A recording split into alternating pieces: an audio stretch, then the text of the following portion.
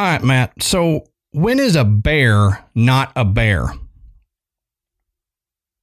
I don't know. When it doesn't have the right qualifications. Oh, God.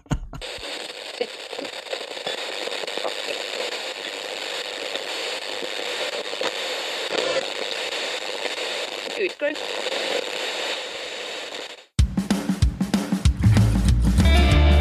Good evening, everybody, and welcome to the Graveyard. Thank you for joining us tonight. My name is Adam. And my name's Matt. Now, pull up a tombstone or settle into your casket and get comfortable because this is Graveyard Tales.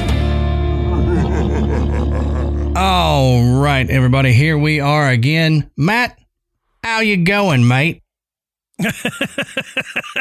Lord, are we going to have to do this all night? We just might.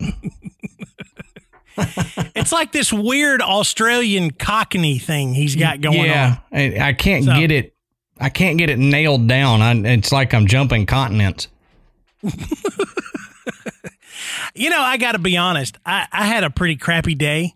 Oh, yeah? But I'm telling you, getting in here and getting set up and, shooting the bull with you before we get going, it always makes my day a little bit better. I feel better.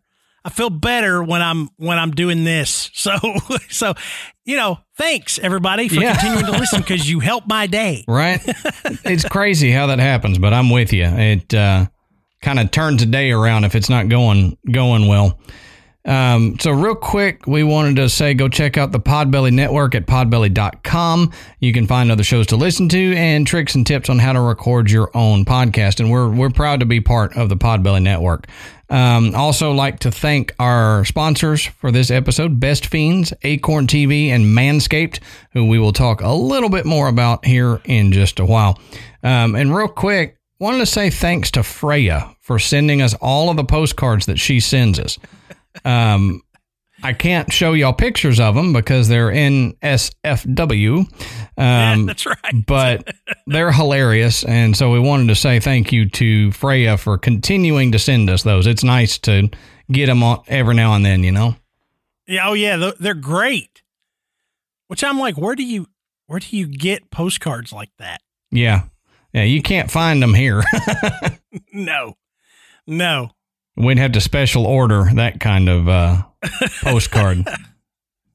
But if you guys want to send us anything, we do have a P.O. box, and you can go down in the show notes and find the P.O. box address and send it to us. And, we may thank you and mention you on the show if you send us something. So, thank you, Freya, for that. And thanks to anybody who sends us anything here in the future. Just no food. As much as we would like it, no food. No food. No perishables. No, because I don't check it every day, and I don't want it going bad in the P.O. box. Matt, Ashley and I went to a cabin, and we're going to talk about this more on the Patreon episode that we're recording right after this, which will actually go up before this episode. So weird time shift here in the graveyard. But if you guys are listening to this and you're interested in hearing about a creepy cabin experience and our trip up to middle of nowhere, Arkansas, y'all can go over to Patreon, patreon.com/graveyardtales and check it out there. And a whole bunch of other stuff. We've got a whole bunch of episodes up there, different content than we normally put up. Yeah, it is a little bit different. It's also a little more casual. I don't know if we could be any more casual than we are now, but somehow we do. It's not. It doesn't. It just kind of, stuff just kind of flows on those shows. So check them out. It's we've got some pretty cool episodes in there already, and of course we're adding more stuff pretty frequently. So check it out. Yep. All right, Adam, we all have, guilty pleasures. I like to ride down the road and blast AC/DC music when I'm be guilty about that. I mean, it's just one of my guilty pleasures, But one thing I'm not guilty about is playing Best Fiends. I mean, Best Fiends is it's an endless source of fun that you can play anytime, just right there on your phone. It's really great. The 3-match puzzle style game, it's totally unique, and you can just pick it up at any point in time and just start playing. Just pick up where you left off. If you've got 5 minutes, 15 minutes, whatever, you're standing in line and it's going to be another 20 minutes at the DMV, you can always whip out your phone and play Best Fiends. That's right. And, Ashley and I will sit there and we'll play it at night while we're laying there, getting ready to go to bed, TV's on, we're playing Best Fiends, and she's way better at it than I am. So I try not to even ask her where she's at anymore because she's in the thousands of levels there. But that's the good thing, is they're always adding new levels. So you don't have to worry about, oh, dang, if I keep playing this, I'm going to beat the game and then I'll have nothing to do. Don't worry about that. They keep adding levels. You can be just like Ashley and blow me out of the water by, completing 20, 40 levels every hour or so. But if you're going to do that, if you're going to play thousands of levels every day, you cannot blame Matt and I for you becoming obsessed with this game. We're warning you now. It's a game that you will want to play all the time. And we promise you that. We love the game and we play it all the time. And you can download Best Fiends for free today on the Apple App Store or on Google Play. And remember, that's friends without the R, Best Fiends. That's right. You can download Best Fiends free today on the Apple App Store or Google Play. That's friends without the R, Best Fiends.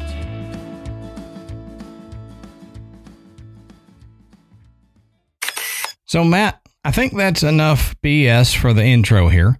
So, Why don't you tell us, what are we talking about tonight, brother? Okay, so tonight, we're going to head back down to Australia, one of our favorite places to talk about. Oh, yeah. But we're not going to talk about anything haunted. We're not going to talk about a cryptid. We're actually going to talk about an animal that everyone thought went extinct years ago. Mm-hmm. I believe the last one was, 1936? Yep. But now, and for about the last, 10 or 15 years, there have been regular sightings of this animal that is leading people to believe that maybe it's not extinct. Right, and it's not a bogan. And it's not a bogan. No. I just learned that word not too long ago, so you have to forgive me. I've said it a few times tonight to Matt already, so. That's right. He's loving it. So. But what it is the Tasmanian tiger, or also known as the Thylacine. Oh, yeah.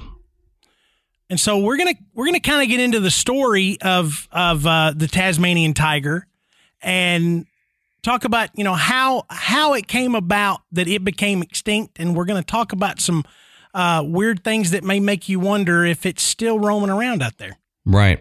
And the Thylacine is one of those animals that it's on the top of my list of favorite animals, and mainly because of how odd the animal itself is. Like, we'll talk about why it's so different. But like a lot of other Australian animals, it's not anywhere else in the world.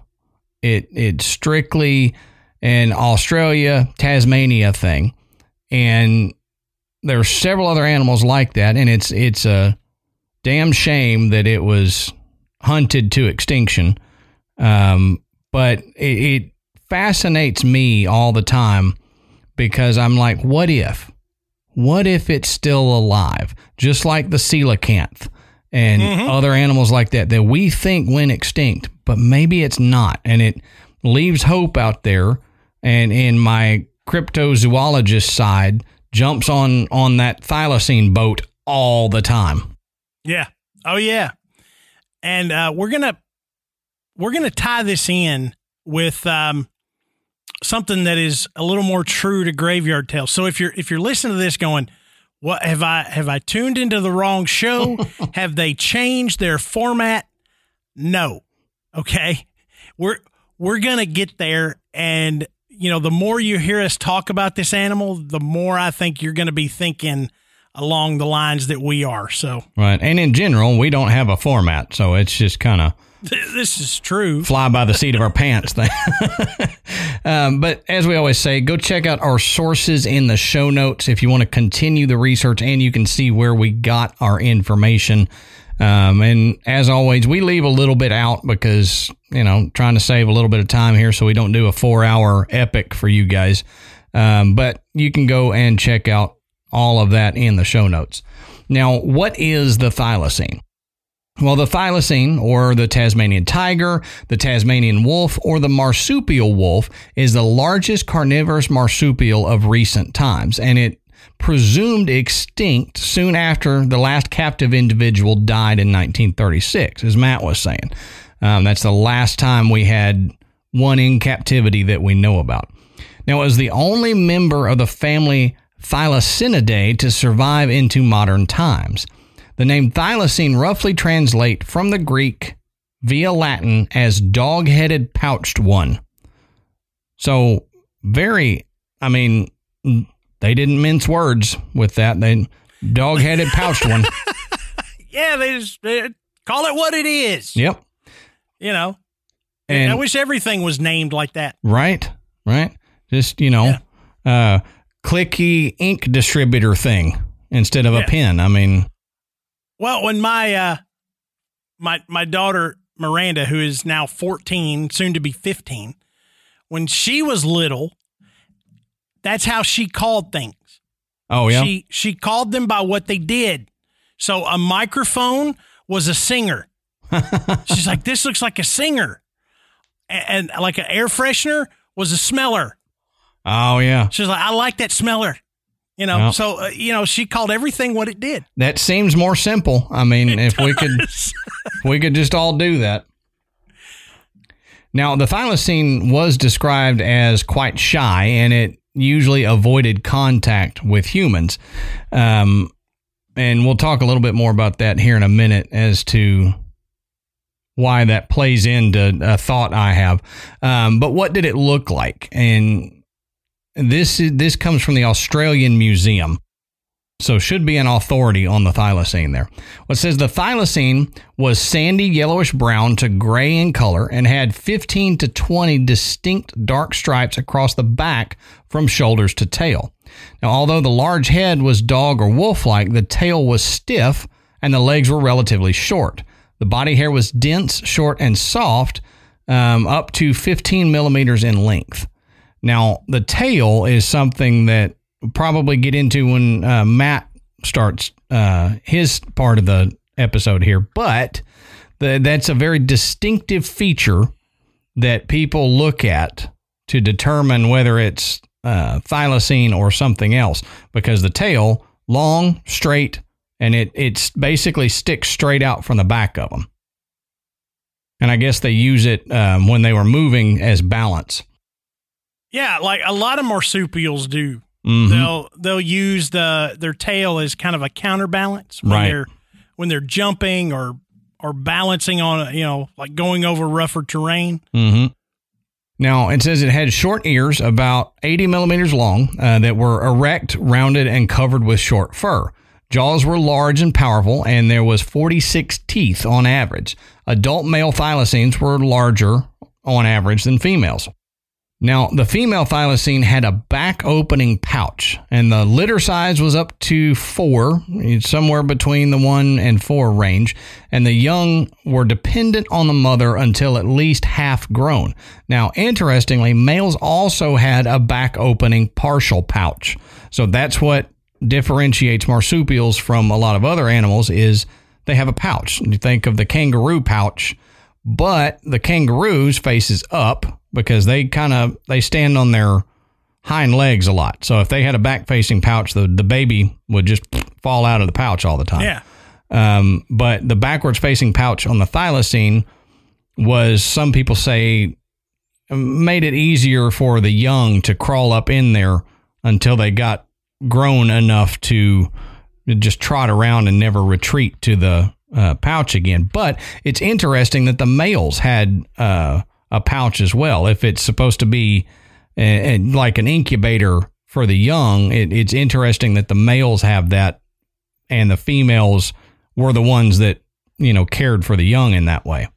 Yeah. Yeah. Now, what did it eat? Well, the thylacine was mainly nocturnal or semi-nocturnal, but also out during the day. Now, the animal moved at a slow pace, generally stiff in its movements, and the thylacine hunted singularly or in pairs and mainly at night. So you didn't ever see a pack of thylacine running around. You'd see 1 to 2 of them.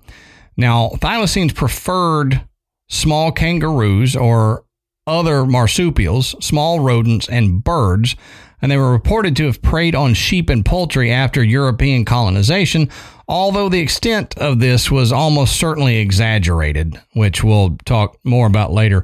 But for example, there was a perpetuated intentionally or otherwise by a series of famous photos taken by Harry Burrell, which I'll put some of those photos in the Patreon there so you guys can check those out.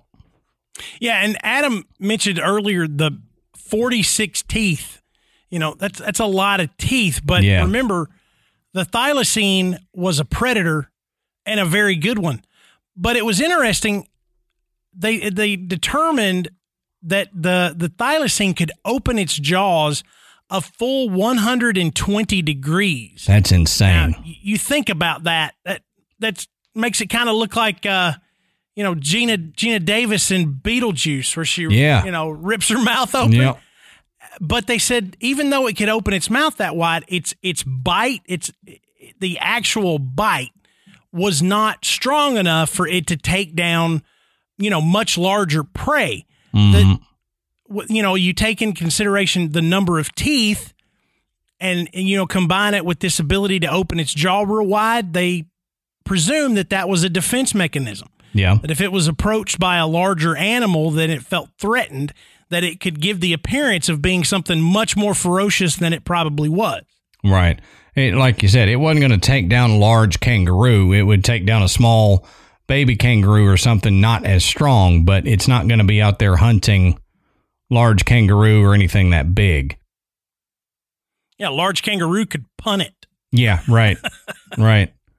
But yeah, I mean, you look at that and the 120 degrees, I mean, that's almost jaw straight down and up, almost flat, which is insane. And other than reptiles, what other animal out there living now can do that?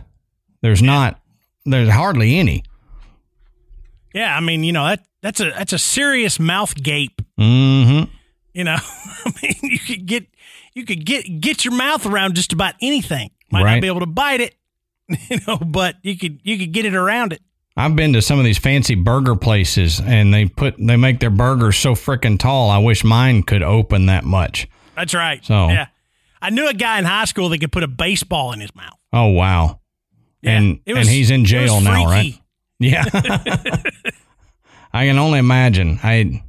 And why you would figure out you had that talent is another problem, That's one of those, why can we get something bigger in there? Yeah. You got to be really bored. Oh yeah, like, I can get a golf ball. What's the largest thing I can fit in my mouth? And then it's stuck, and you got to go to the hospital and that's right. Have it removed. And all right, so where did the thylacine live? Well, at one time, the thylacine was widespread over continental Australia, extending north to New Guinea and south to Tasmania.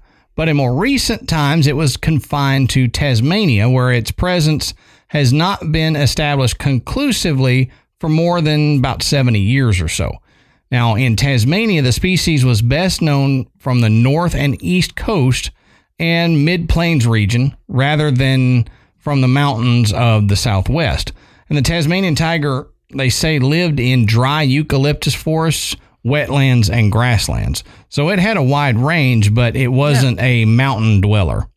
Now, why did it become extinct? Well, although the precise reasons for extinction of the thylacine from mainland Australia are not known, it appears to have declined as a result of competition with the dingo and perhaps hunting pressure from humans, and the thylacine became extinct on Australian mainland no less than 2,000 years ago.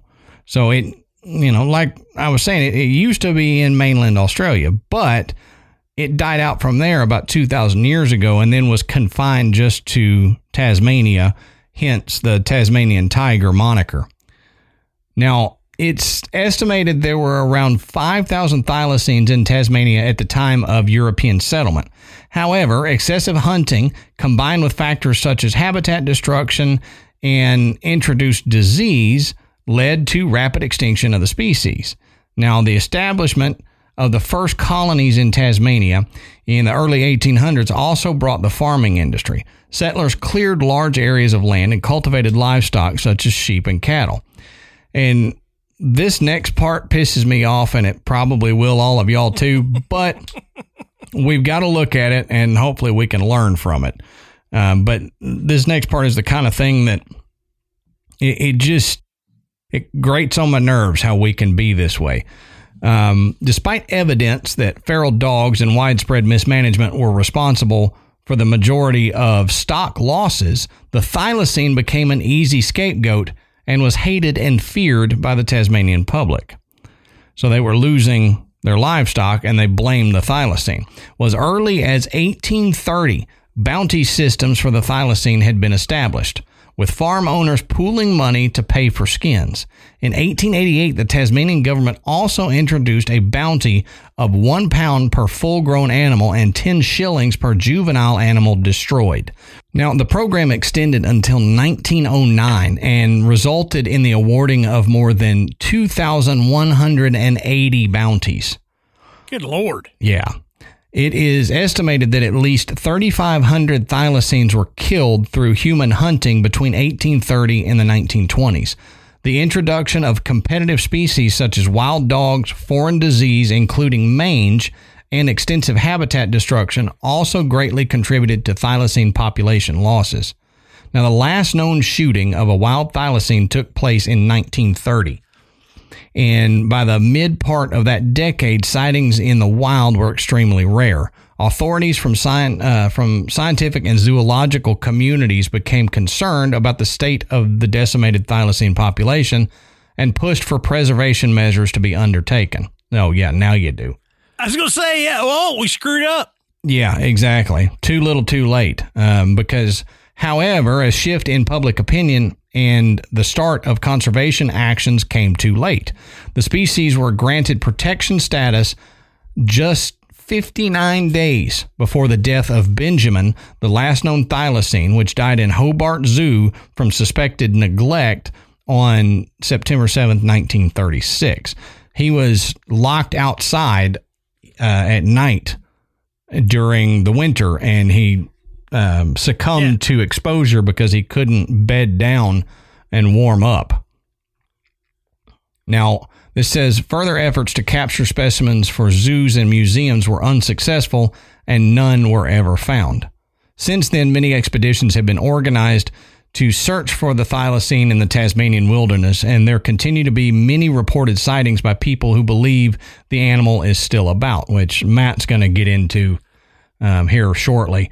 It says, though, despite this, there is no conclusive evidence of the continued existence of the thylacine, and the animal has been officially extinct since 1986. So 50 years after Benjamin died, they declared it officially extinct. And that was the standard.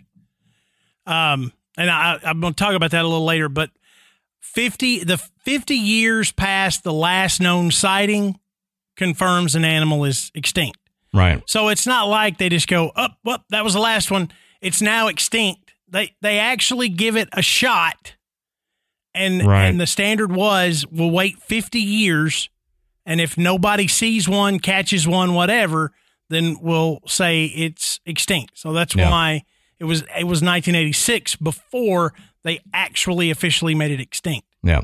Which, I mean, it makes sense because there's possibility there could be some out there that you just can't find. And you got to give it enough time and enough searching. Now, this goes on to say that Aboriginal rock paintings of thylacine-like animals were recognized from northern Australia, including the Kimberley region of Western Australia, and they have also been found on walls or overhangs on exposed rock surfaces in the Upper East Alligator region of Deaf Adder Creek and Cattle River Crossing in the Northern Territory. Now, there is evidence to suggest that Aboriginal people in Tasmania used the thylacine as a food item many years ago.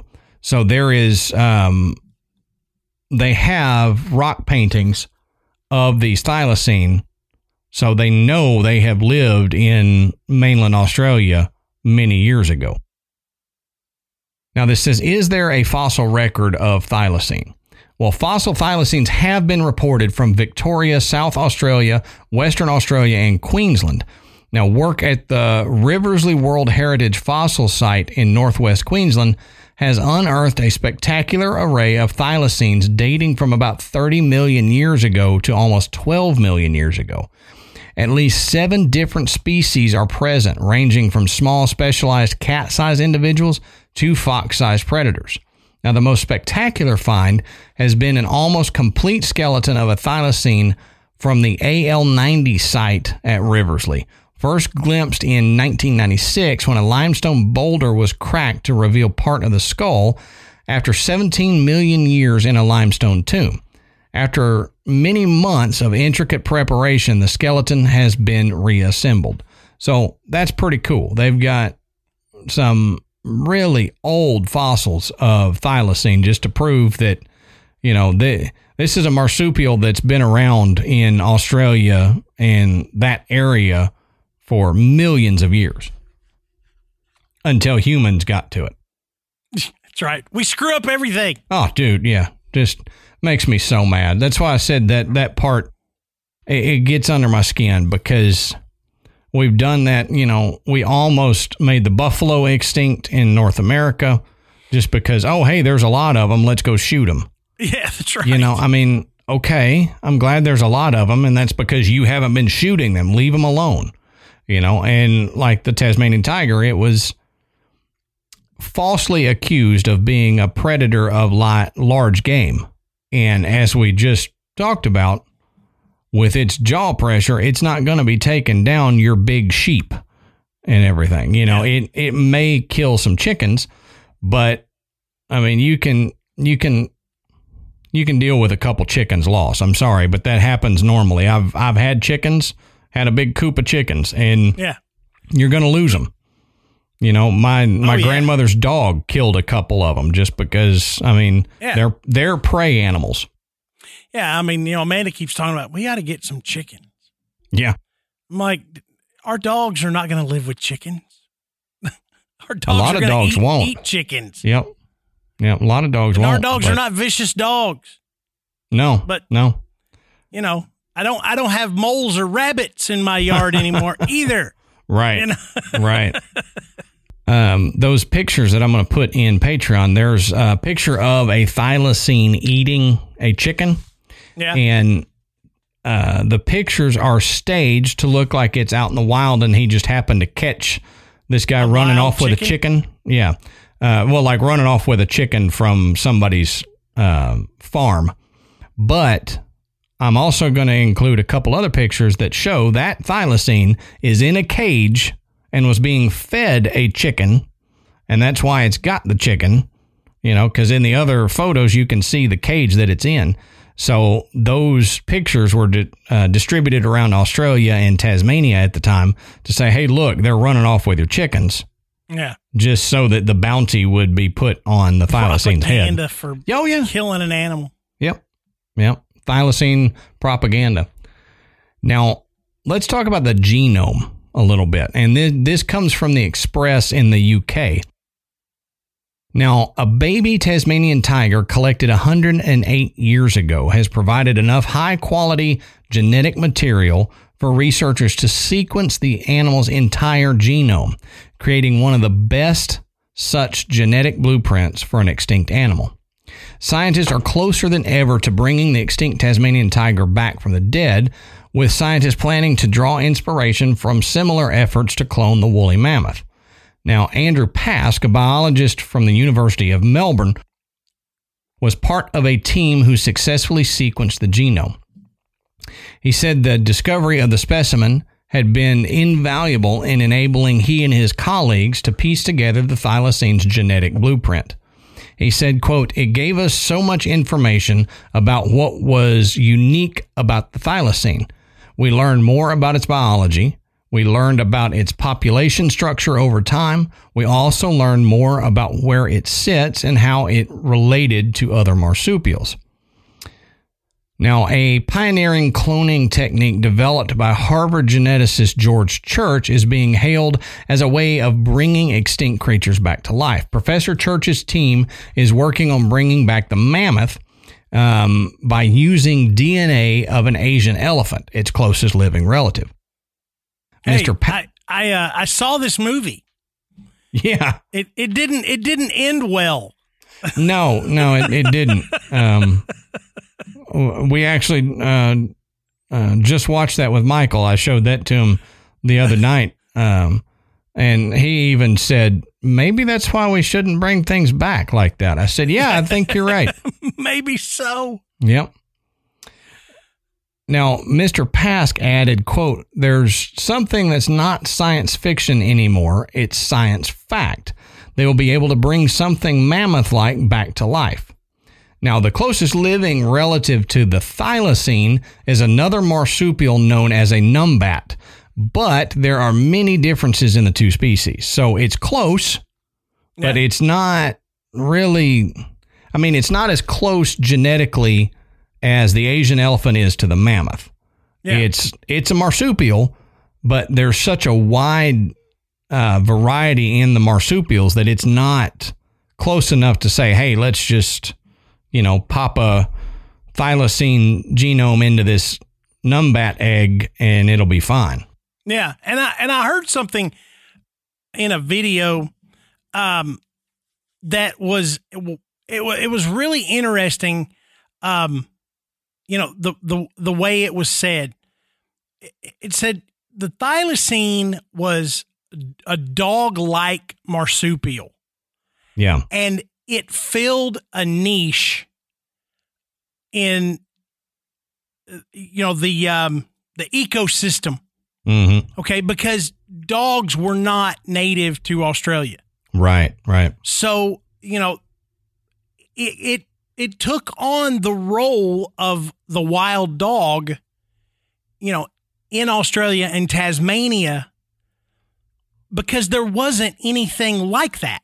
Yeah, and it needed a hunter of the small animals. Yeah, and it really doesn't fit into the other marsupial categories. It became its own thing. Right.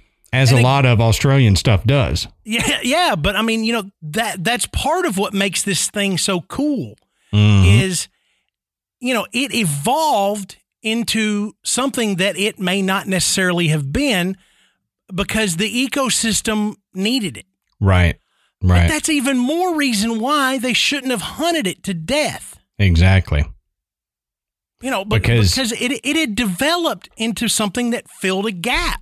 Right. And we should have known that even late 1800s, early 1900s, we should have understood enough about biology and ecosystems to understand that each animal has its place.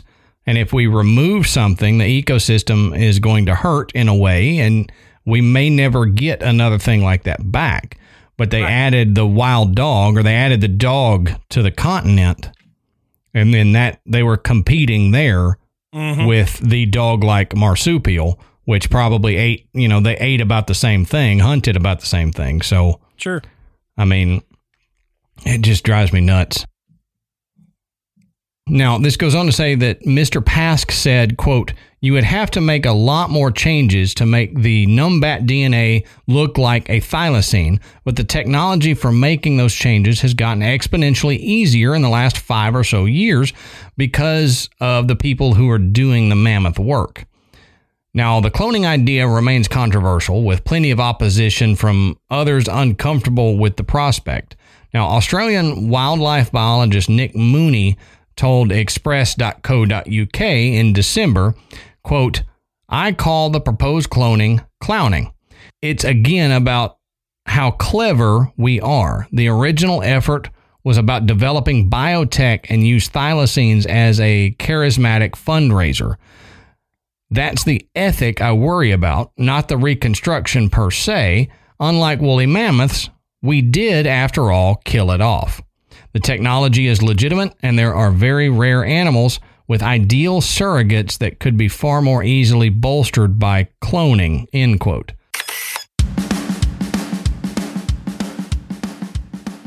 All right, Matt, so it's still at the tail end of winter. You know, here in the South, we got chilly nights, and in some places here in the U.S., there's still snow on the ground. And there's nothing quite like when it's cold at night, sitting around bundled up, watching TV. And nothing honestly feels more transportive when you're stuck indoors on cold nights than watching awesome TV from across the pond, as they say. Now, that is why you and I have Acorn TV. Now, Acorn TV is a streaming service that's rooted in British television. It has a rich catalog of exclusive award-winning series across genres, including mysteries, dramas, comedies, and so much more. Yeah, from production to performances, the series you'll find on Acorn TV are exceptional because they're cleverly written, visually striking, and feature renowned actors like David Tennant and Thandie Newton. Now, if you're a fan of quirky British comedy, then The Other One is a must-watch. It follows two sisters from very different worlds who had no idea the other existed until their father drops dead. And for you Downton Abbey fans out there, The Other One features a hilarious performance from the beloved Siobhan Finneran. Plus, you get thousands of hours of new, refreshing content on Acorn TV for a fraction of the cost compared to most streaming services at just $5.99 a month. That is a great price. Oh, that's amazing. And, you know, this is a great way to escape to Britain and beyond without leaving your seat. You don't have to get on a plane. You don't have to worry about, you know, flying over to Britain nowadays, because that's not a good idea to hop on a plane. But you can try Acorn TV free for 30 days. All you got to do is go to acorn.tv and use our promo code GRAVE. That's acorn.tv and use GRAVE, GRAVE, to get your first 30 days for free. That's right. You can try Acorn TV free for 30 days. All you have to do is go to acorn.tv, that's acorn.tv, and use our promo code GRAVE, that's GRAVE, for the first 30 days free.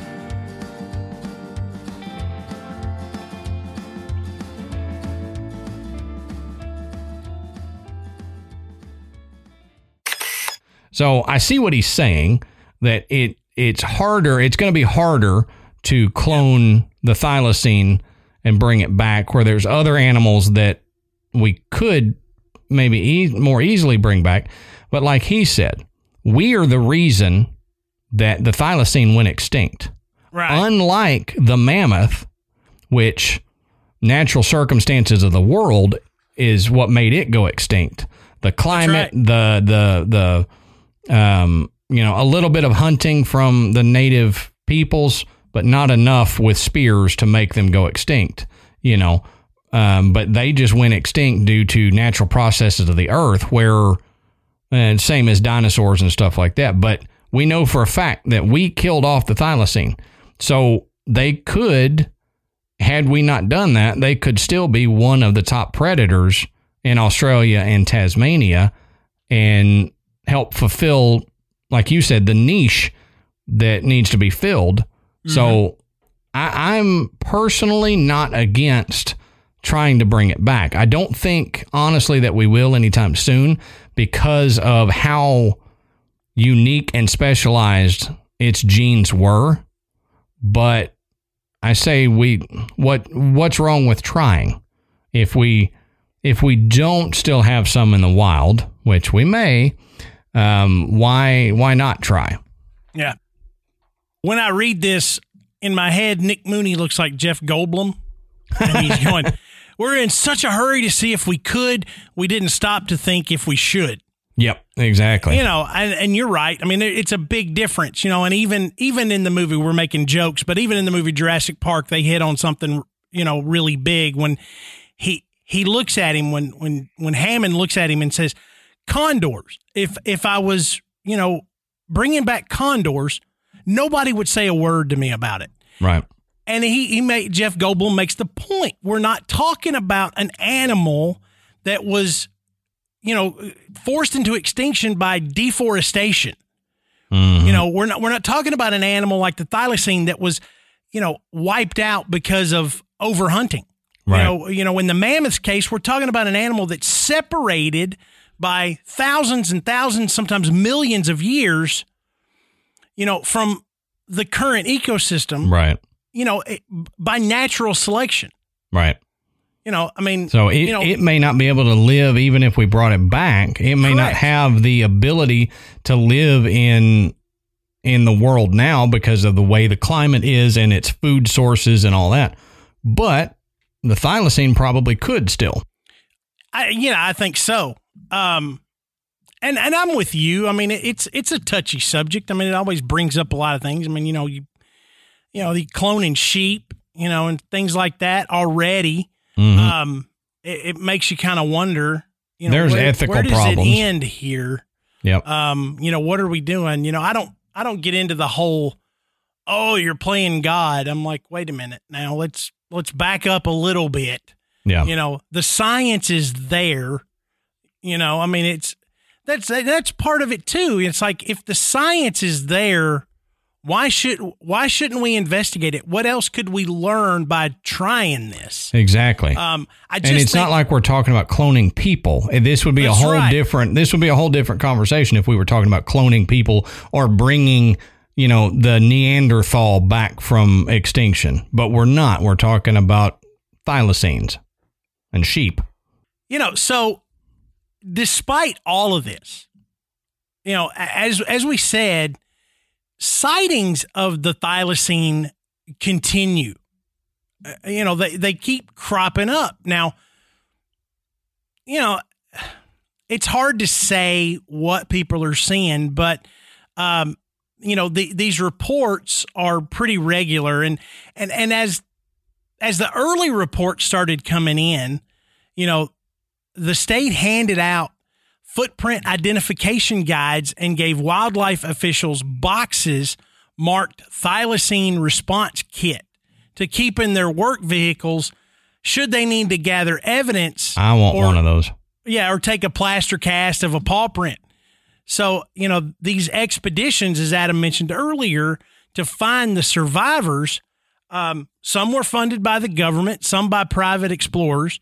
And there was one by the World Wildlife Fund.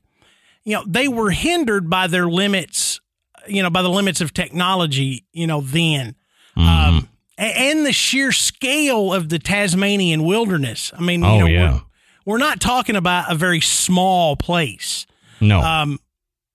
And the fact that, Tasmania's other major carnivore, the Tasmanian devil, not the Looney Tunes character. Yeah. I used to do a real good Tasmanian devil impersonation, but I'm not going to do it because I'll make my mic wet. Do it.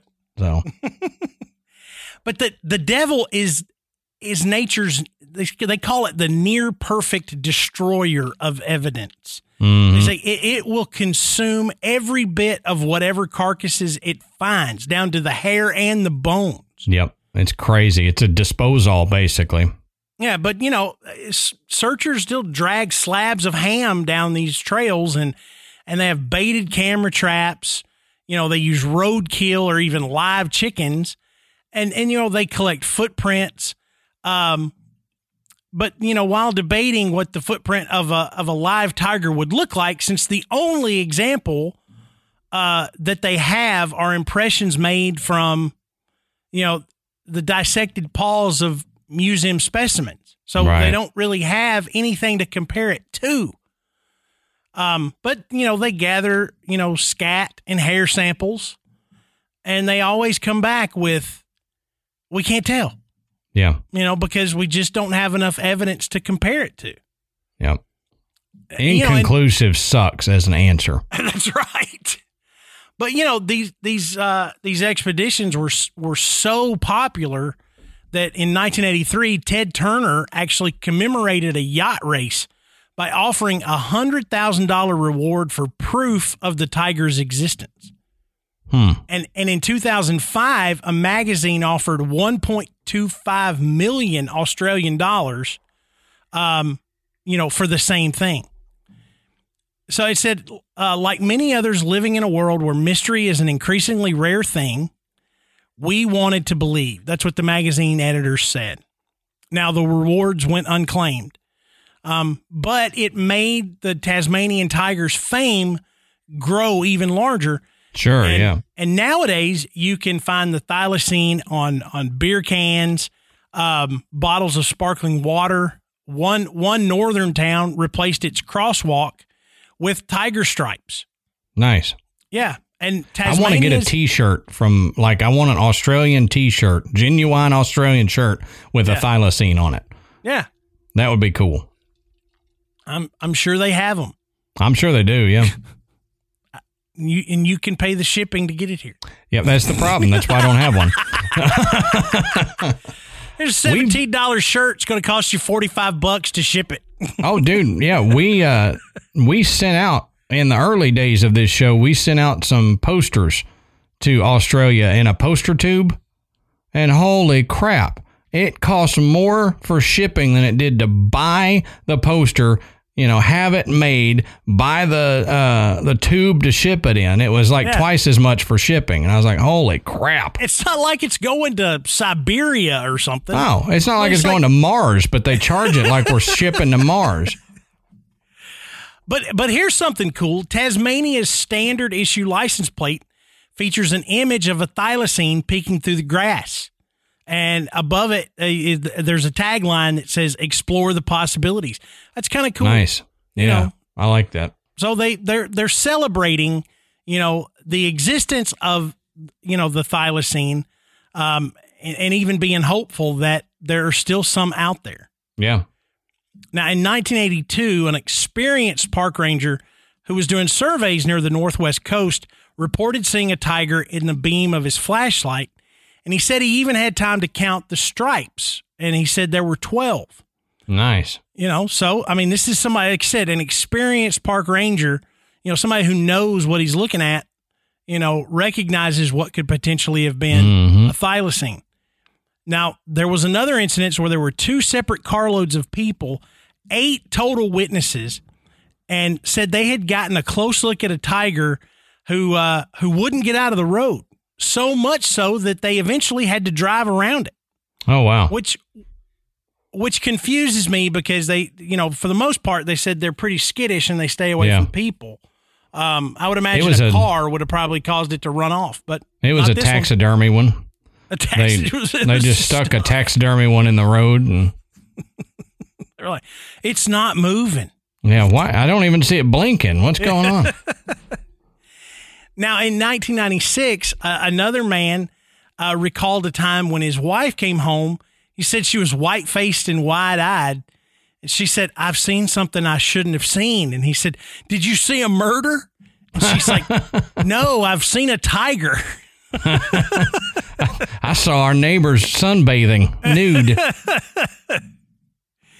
Now, in 2008, a woman captured a video of an animal with a strange walk crossing an open space in western Victoria. So this video was actually released in 2016 by the Thylacine Awareness Group of Australia, who have made it their mission to prove that these animals are still around. Now, the group's founder, Neil Waters, says that the recorded animal stripes, strange walk, and long, thin tail help to identify it as a thylacine and not a dog or a fox. Now, I've seen the video. It's hard to see the stripes. Yeah, I'm just going to be straight out with you. It's really hard, but you get a lot of viewing time, more than you typically get with a video like this. Mm-hmm. And it does kind of have the behavior. It does look, the head is the right shape. But it was recorded on, like a handy cam, like the little video cameras. So it is really hard to tell if it had stripes. Now, just about a month ago, Neil Waters posted a video to YouTube claiming he had discovered a family of thylacines on camera traps set up in the Tasmanian wilderness. Now, he explained that he'd sent the footage to the Tasmanian Museum and Art Gallery for analysis by the thylacine expert Nick Mooney. So for about 24 hours, everybody was really, really excited. Sure, that Neil had actually found evidence of living thylacines. But on February 23rd, now that's just a few weeks ago, the Tasmanian Museum and Art Gallery and Nick Mooney released a statement explaining that the creature snapped in the footage was most likely a pattymellon, which is a short, stout marsupial similar to a wallaby. Now, if you look at a picture of a thylacine and you look at a picture of a pattymellon, they don't look anything alike. Nope, they don't. I mean, if you saw them in a lineup, you'd be like, these are two different animals. Yeah, how do you confuse one for the other? But, in the wild, we've talked about this before. In the wild, you see something, it's at night or it's in shadow or you don't get a clear image. You're only seeing parts of it. And I've looked at these pictures that Neil Waters has got, and it's really, really difficult to tell what the thing is at all. It is. It's hard to identify what type of animal it is. Could it be a thylacine? Possibly. Yep. Could it be a pattymellon? Could be. Could it be anything else? Yeah. I mean, it could be. It's just too hard to make a positive identification.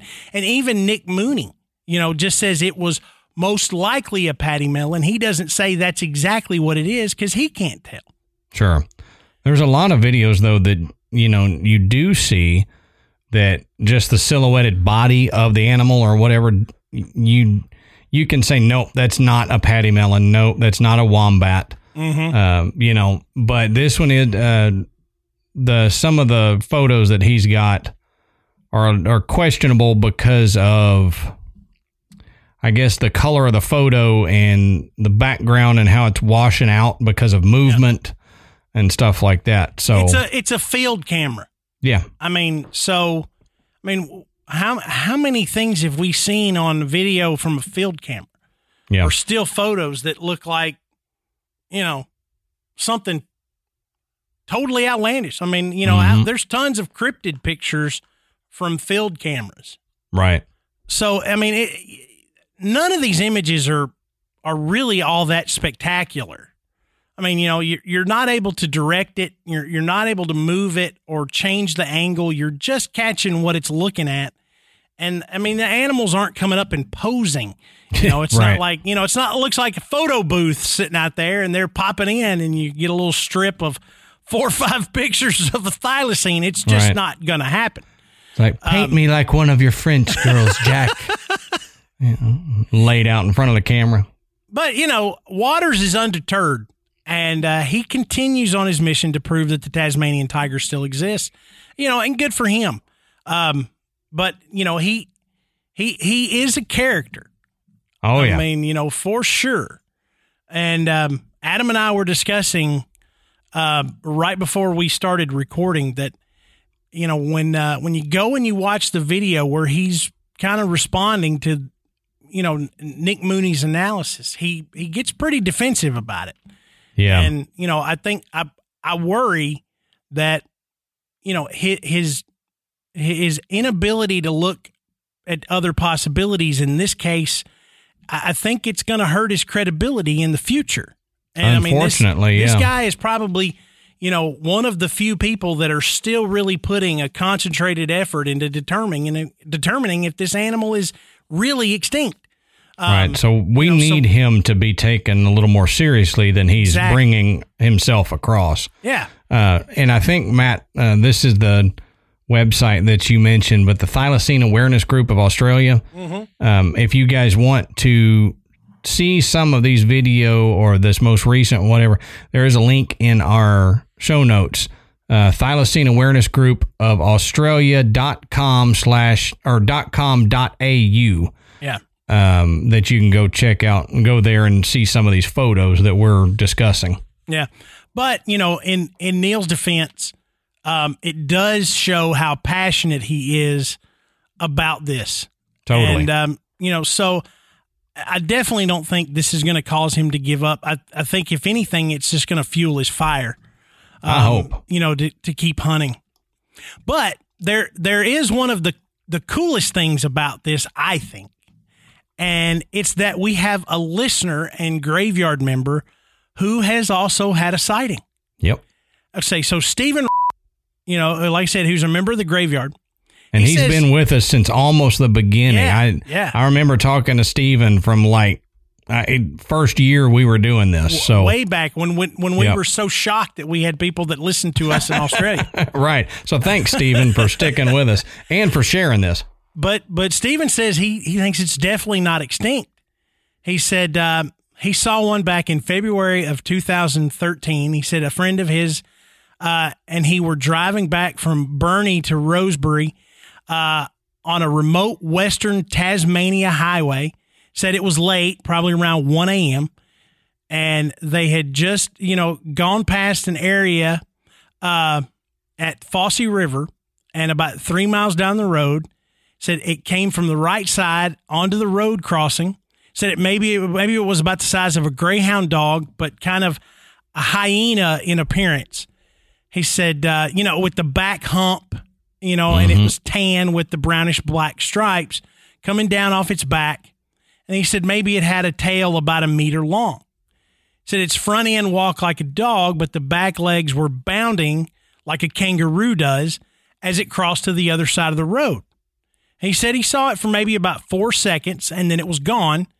He said if they had been traveling any faster, they would have probably hit it. Yeah. So that's really incredible.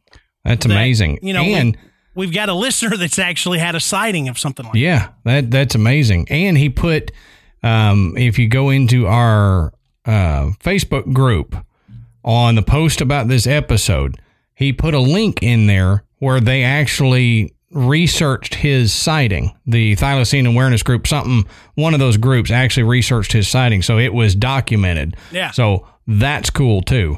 Really like that. And we would like to hear more. If more of you Tasmanian listeners or Australian listeners have had a sighting like Stephen, please tell us. We want to hear those. So it brings up the question, if the thylacine is really extinct, why are people reporting sightings? Right. So one possible explanation is that many of us are so alienated from the natural world that we're not well equipped to know exactly what we're looking at. Now, Eric Geiler, who's a biologist known for his work on thylacine history, was once asked to investigate a quote-unquote monster on Tasmania's west coast. And when he did, he discovered a large piece of washed-up whale blubber. Oh, so a globster. A globster, yeah. But, people didn't know what it was.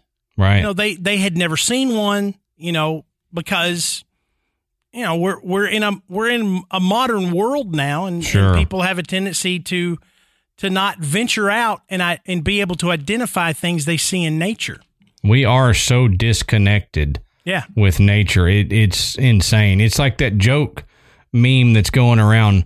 The reason we don't have more Bigfoot sightings today, and it's a bunch of people sitting on park benches staring at their phone, and right. Bigfoot is walking past. That's exactly right. And that happens. That's not just a joke. That happens in real life. Yeah. Now, Mike Williams and his partner Rebecca Lang wrote a book about the Australian big cat phenomenon, and they were quoted as saying that people's observational skills are fairly low, which is a nice way of explaining why someone can see a panther while looking at a house cat. Yeah. And in April, the New York Police Department, this was April of, I think 2012, 13. I didn't put the date in here for some reason. But the New York Police Department responded to a 911 call about a tiger, presumably the Bengal, not the Tasmanian kind, roaming the streets of Washington Heights. It turned out to be a big raccoon. Oh, geez. Because people didn't know what a raccoon looked like. Yep. Or a tiger, apparently. Yeah, or didn't know how to identify one. They saw stripes and said it's tiger. Yeah. You know, the tiger in my coloring book has stripes, so that must be a tiger. Yeah, exactly. But another explanation is that the natural world is large and complicated, and we're still fairly far from understanding it.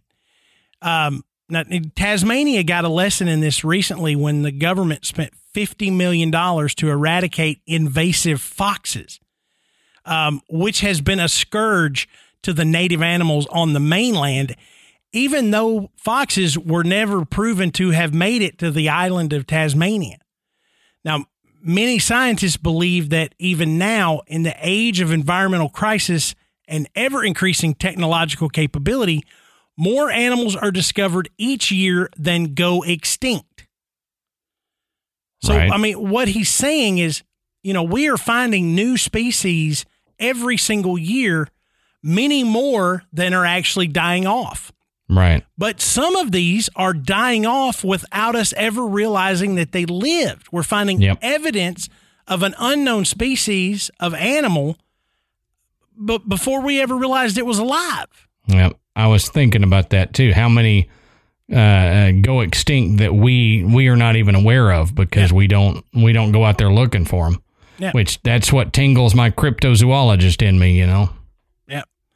And as I mentioned earlier, for many years, an animal was considered extinct after 50 years of the last confirmed sighting.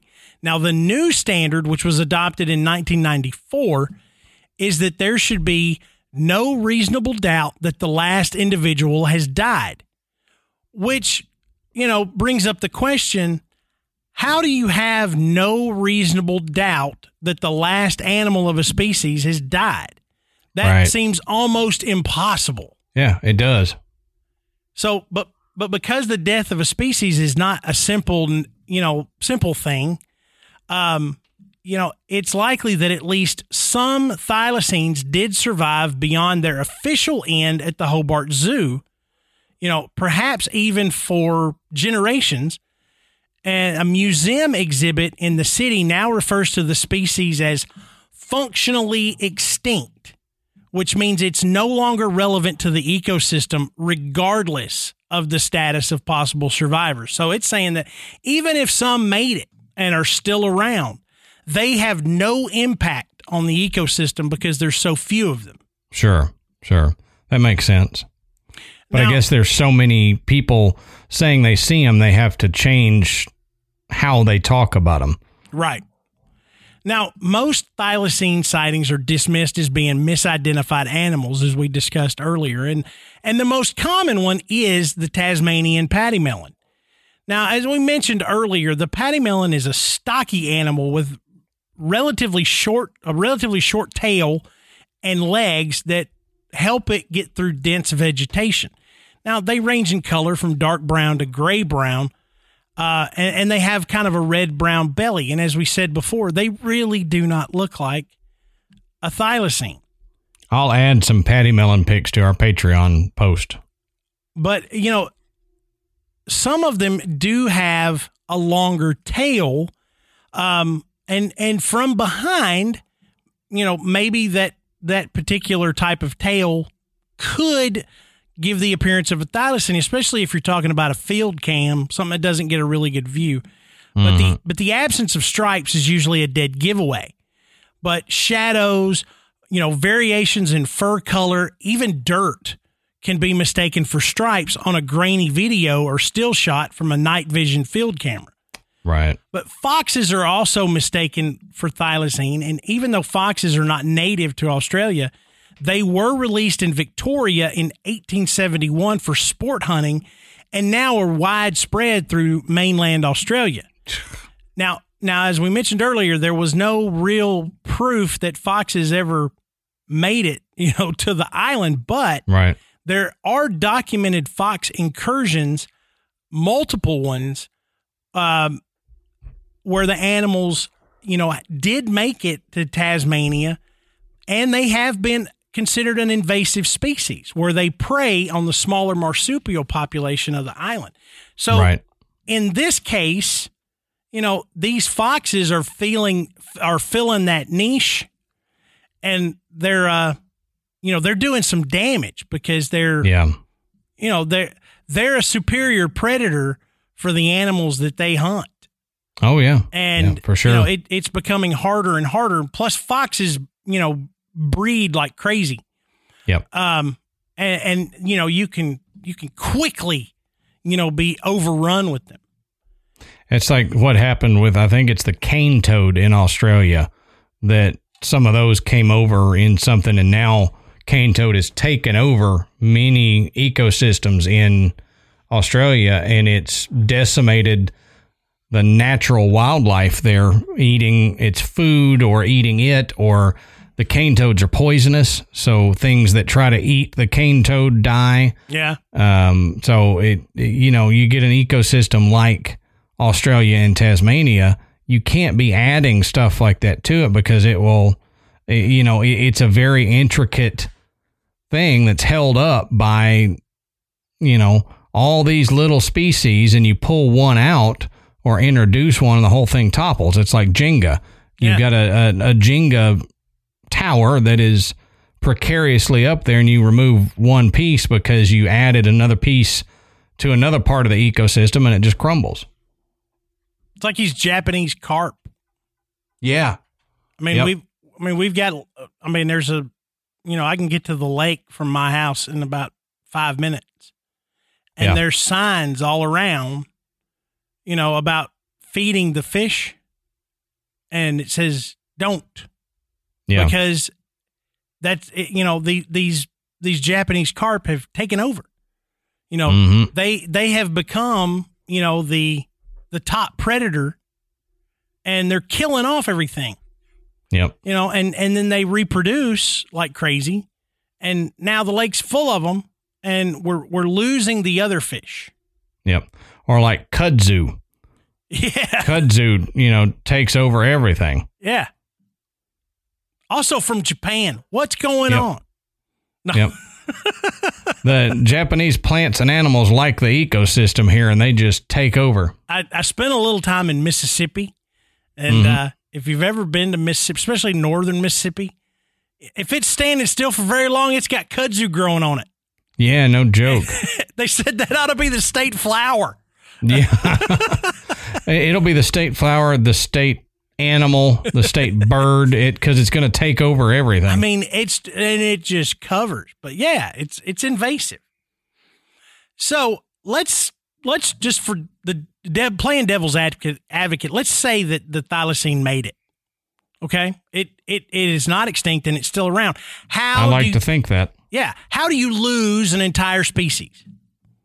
How is that even possible? Well, it's not impossible. In fact, it's happened before. Mm-hmm. And as Adam mentioned earlier, the coelacanth, believed to be extinct for about 65 million years, when it was sighted in 1938. Right. Now, according to the Smithsonian entry about the coelacanth, scientists found the first living coelacanth in 1938 with the species of fish mainly calling the Comoros Islands its home. Now, it was originally believed to be exclusive to that part of the world, but scientists have discovered coelacanths in 1997 and 98 in Indonesia, which is about 6,000 miles east of the Comoros. So, hey, 65 million years, and nobody'd seen one of these. And then all of a sudden it's like, oh, hey, they're still around. Yay. You know? Yep. But a list from Animal Mozo also includes 22 other animals that were found alive in modern times, despite their previous status as being extinct.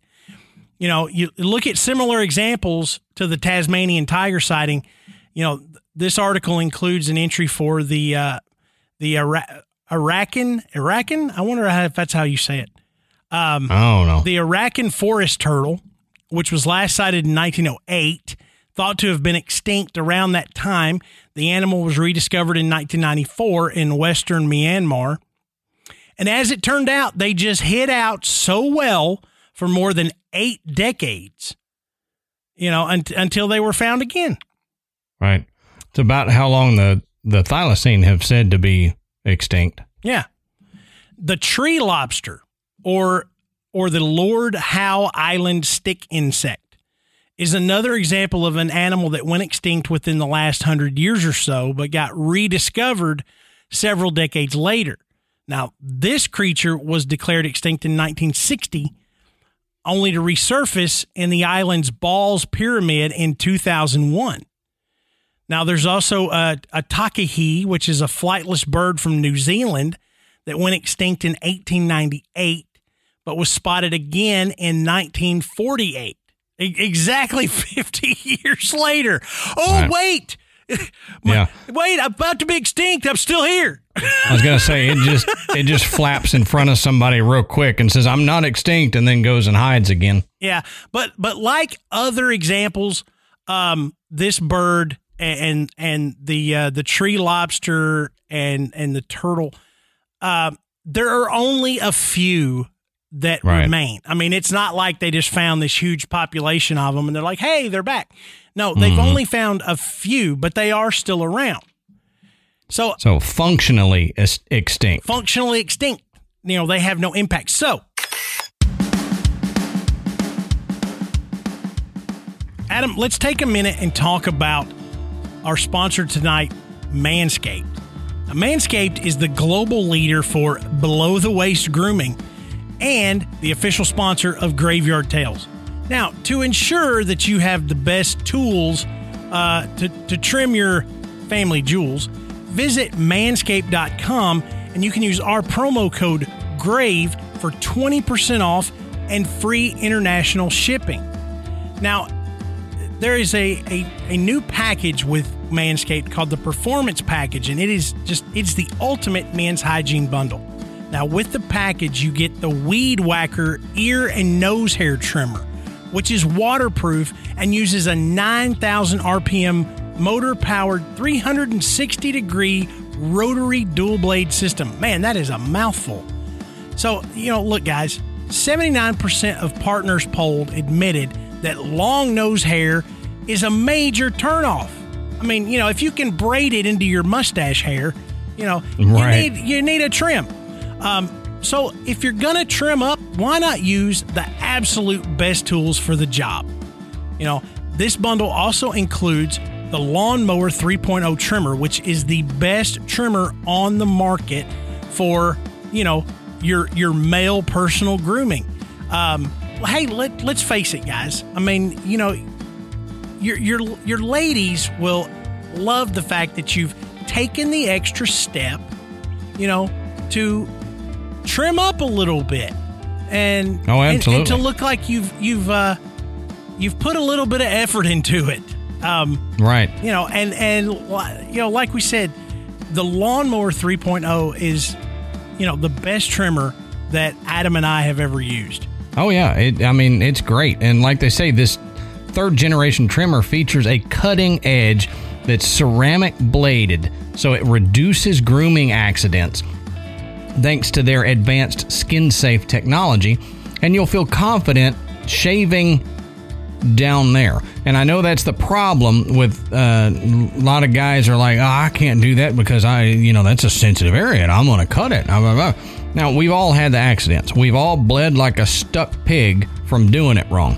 And, you know, don't stick your pig down there. That's all I'm saying. So why use something that is, you're taking a razor blade down there? That's not a good idea.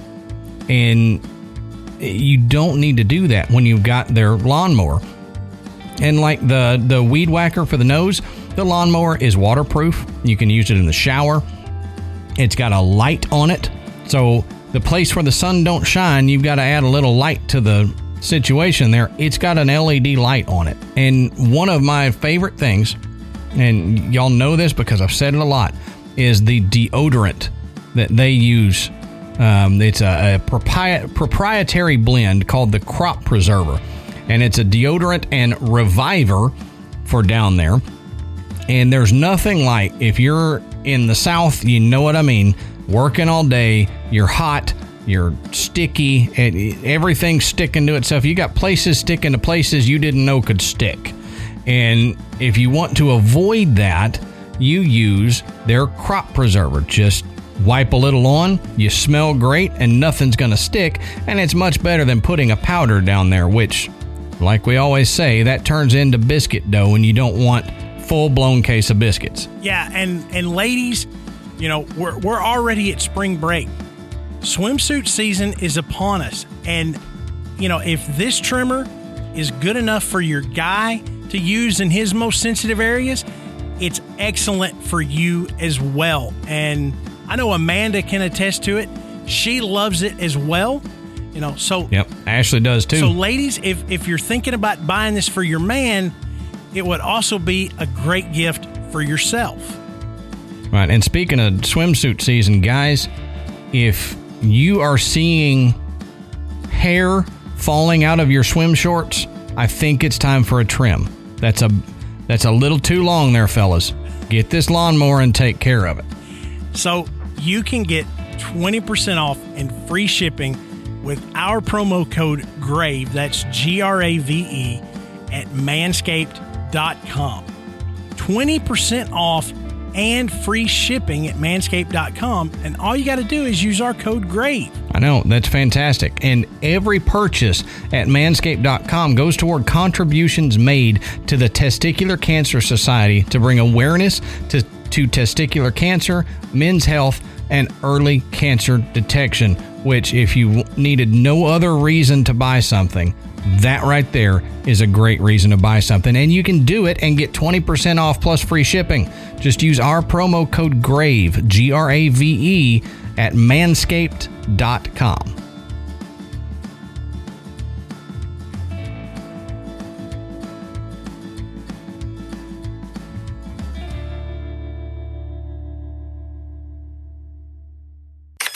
You know, you have listened to our show about the Thylacine, and could it have been lost?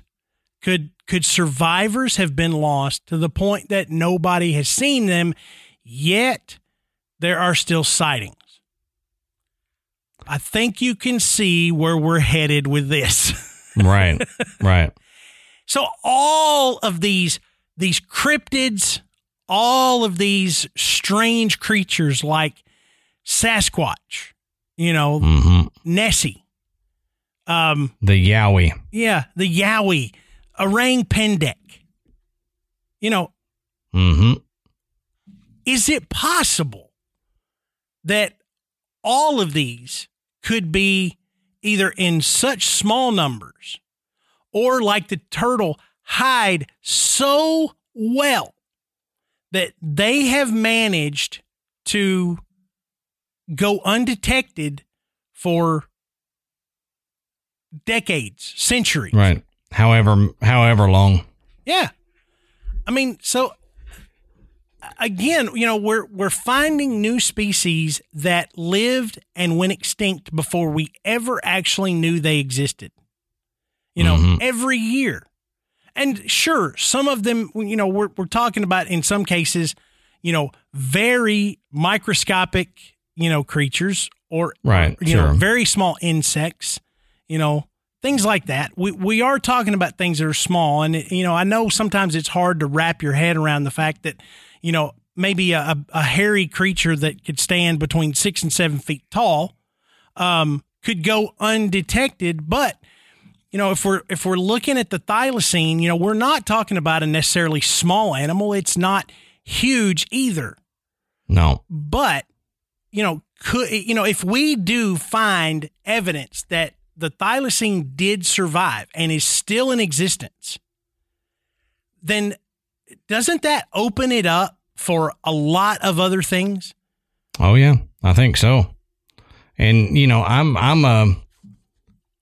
I'm almost like, I'm not 100%, but I'm pretty high up there that the thylacine is still alive in some parts in the more remote regions of Tasmania. And every now and then you might see one that comes into a more inhabited area looking for food or whatever, because they were known to, eat small game and stuff that were around, dwellings, but they were known to be shy. Mm-hmm. Just like a lot of these other species that, like you're talking about, Sasquatch and stuff like that, are said to be shy. So I really think the thylacine is still out there in a tiny population, just big enough to breed and keep going. Yeah. And maybe if we put some money into it or some time into it or something, we can find it and hopefully bring that species back to its glory or somewhere. It's never going to be the thousands of individuals, I don't think, that we had before European settlers in the area. But I think we need to put a little bit more time and effort into it, besides these couple individuals like the Thylacine Awareness Group people and one or two others that are doing it. I think we need to put more effort into it, just like I've said about Bigfoot research and other cryptids. But you'll see a lot of cryptozoologists that they put time and effort into the thylacine. And it's for the exact reason that Matt just mentioned, is that gives you hope for other things. Mm-hmm. And it's the same general process for looking for thylacines as you would look for a Bigfoot or a Nessie or, a Dogman or something of that nature. There's no proof that it's out there, but we got to keep looking. Yeah. And we may find it. Yeah. In the same vein, there's no proof that it's out there. There's no proof that it's not. Right. The lack of evidence is not evidence that it's not there. That's right. If that makes sense. And we're not saying, Adam and I could sit here and make up an animal and say, just because you can't prove that it's not real doesn't mean that it isn't real. We're not saying that. We're talking about, when we're talking in cryptozoological terms, we're talking about creatures that have been sighted, and, they can't explain it. Multiple sightings, not one guy. We're talking about creatures that have been sighted, in Bigfoot cases thousands of times. And not just Bigfoot. We're talking about a lot of other things that have been sighted that aren't proved to exist. But again, the sightings make you believe, okay, there's got to be something out there, even if it's not this mythical creature, if it's just an undiscovered species. Either way is super cool. Oh, yeah. Yeah. And in the thylacine case, we're talking about an animal that we know existed and was overhunted. But I consider the fact, too, that if it was a very small group of survivors that possibly was not large enough or strong enough to completely repopulate, a lot of people think, oh, well, in this many years, why aren't they everywhere? They could have repopulated. Well, you think about that. What if there was only a half dozen that managed to truly survive? If that was the case, if you could repopulate an entire species with just a few, then the few animals that we have that are endangered now, that we have in captivity, we would be repopulating the earth with them, and we're not. The Galapagos tortoise. Yeah. Think about that. We're just not able to. And whether it's because they can't mate in captivity or whatever, we're just not able to build it back to where it was with the few surviving species that we know. So with their litter size being no more than 4 at a time. Yeah. You averaged maybe 1 to 2, but max was 4. Yeah. And I couldn't find, maybe it's out there, but I couldn't find like their breeding cycle, because some animals, they don't breed every year. Like if you've got a marsupial that is taking care of young, and the young has to be taken care of until it's 2 years old or something like that, then it's not going to breed every year because it still has young to take care of. Exactly. So, they may only be breeding once every 2 to 3 years, and you're getting maybe 1 to 2 individuals from that breeding pair. It's going to take a long time to repopulate that area with that species. Yeah, and if that animal only has a lifespan of, at most 6-7 years. Yeah, 10 years at the most. I mean, you're really not even, the older ones are going to die. And even if they live that long, they're going to get past, reproduction. Viable breeding age, yeah. Right. So, they're not going to be able to just explode. I mean, we're not talking about like rabbits or something. These aren't an animal, as far as we know, that could reproduce so quickly and rapidly. Mm-hmm. So, it is possible that if there were only a small population of survivors, that, they could still be out there. But it's still a very small population, maybe just a little bit bigger than it was 30 years ago, and that's what we've got, right. But they have either adapted, or in some cases, they adapted early on, to fill the gap that was there. Why wouldn't they have adapted again? And maybe they have developed, changes in appearance, changes in coloration, and maybe what has been seen, they hunt. Yeah, that you're like, well, it doesn't have stripes, or the stripes don't look right. Well, the last one we're basing this on was, in 1936. Mm-hmm. I mean, we're talking about a really long time ago. We're pushing closer to 100 years. Right. It's possible that this animal has adapted and evolved to look differently.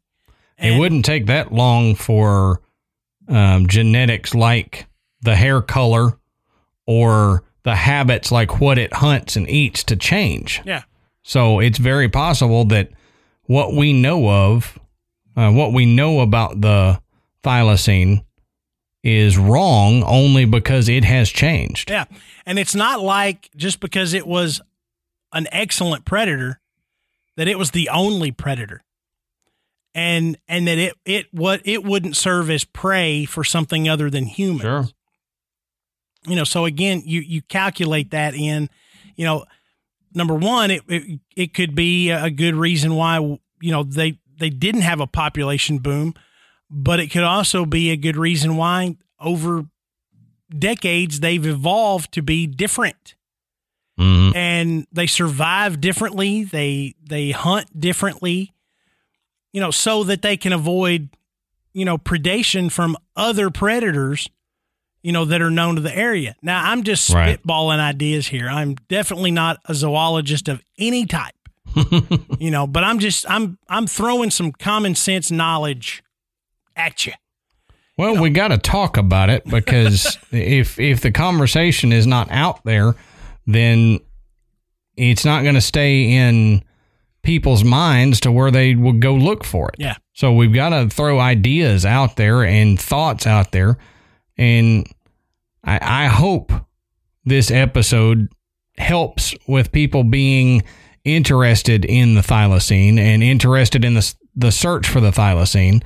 And you can go find a ton more encounters than we talked about. For sure. Just go look. And, you know, if you're in Australia, Tasmania area, keep your eyes open. You may see one. That's right. But, you know, as we always say, what do you think? You know, do you think it's possible that the thylacine or Tasmanian tiger has managed to survive? And we just don't have good evidence yet of its survival and that it is truly not extinct. Or do you think, I mean, we messed up as humans and we wiped out an entire species? You know, we made a mistake, which humans do, and we continue to do. But if you want to let us know what you think, or if you, you know, like Steven, have a sighting or something to add, our Facebook group is the best place to do that. And you can find us just by searching Graveyard Tales. You'll find the Facebook group, and we have thousands of really fantastic people in this group that I commented today.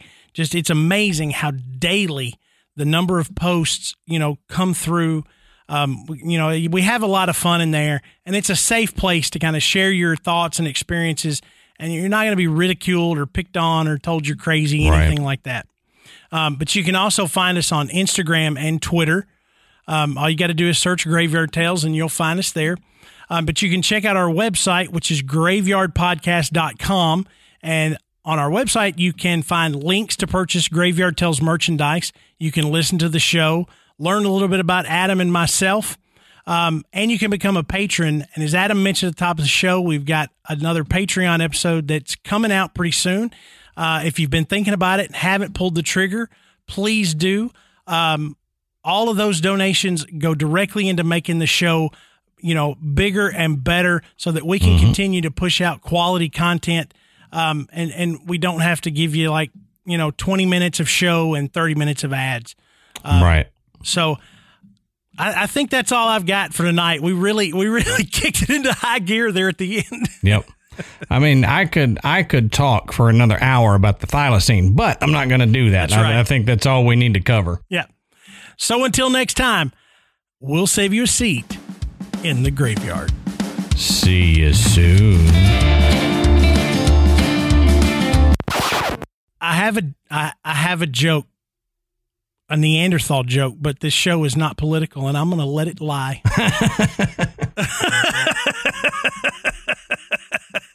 You can tell me off, Mike. So moving on.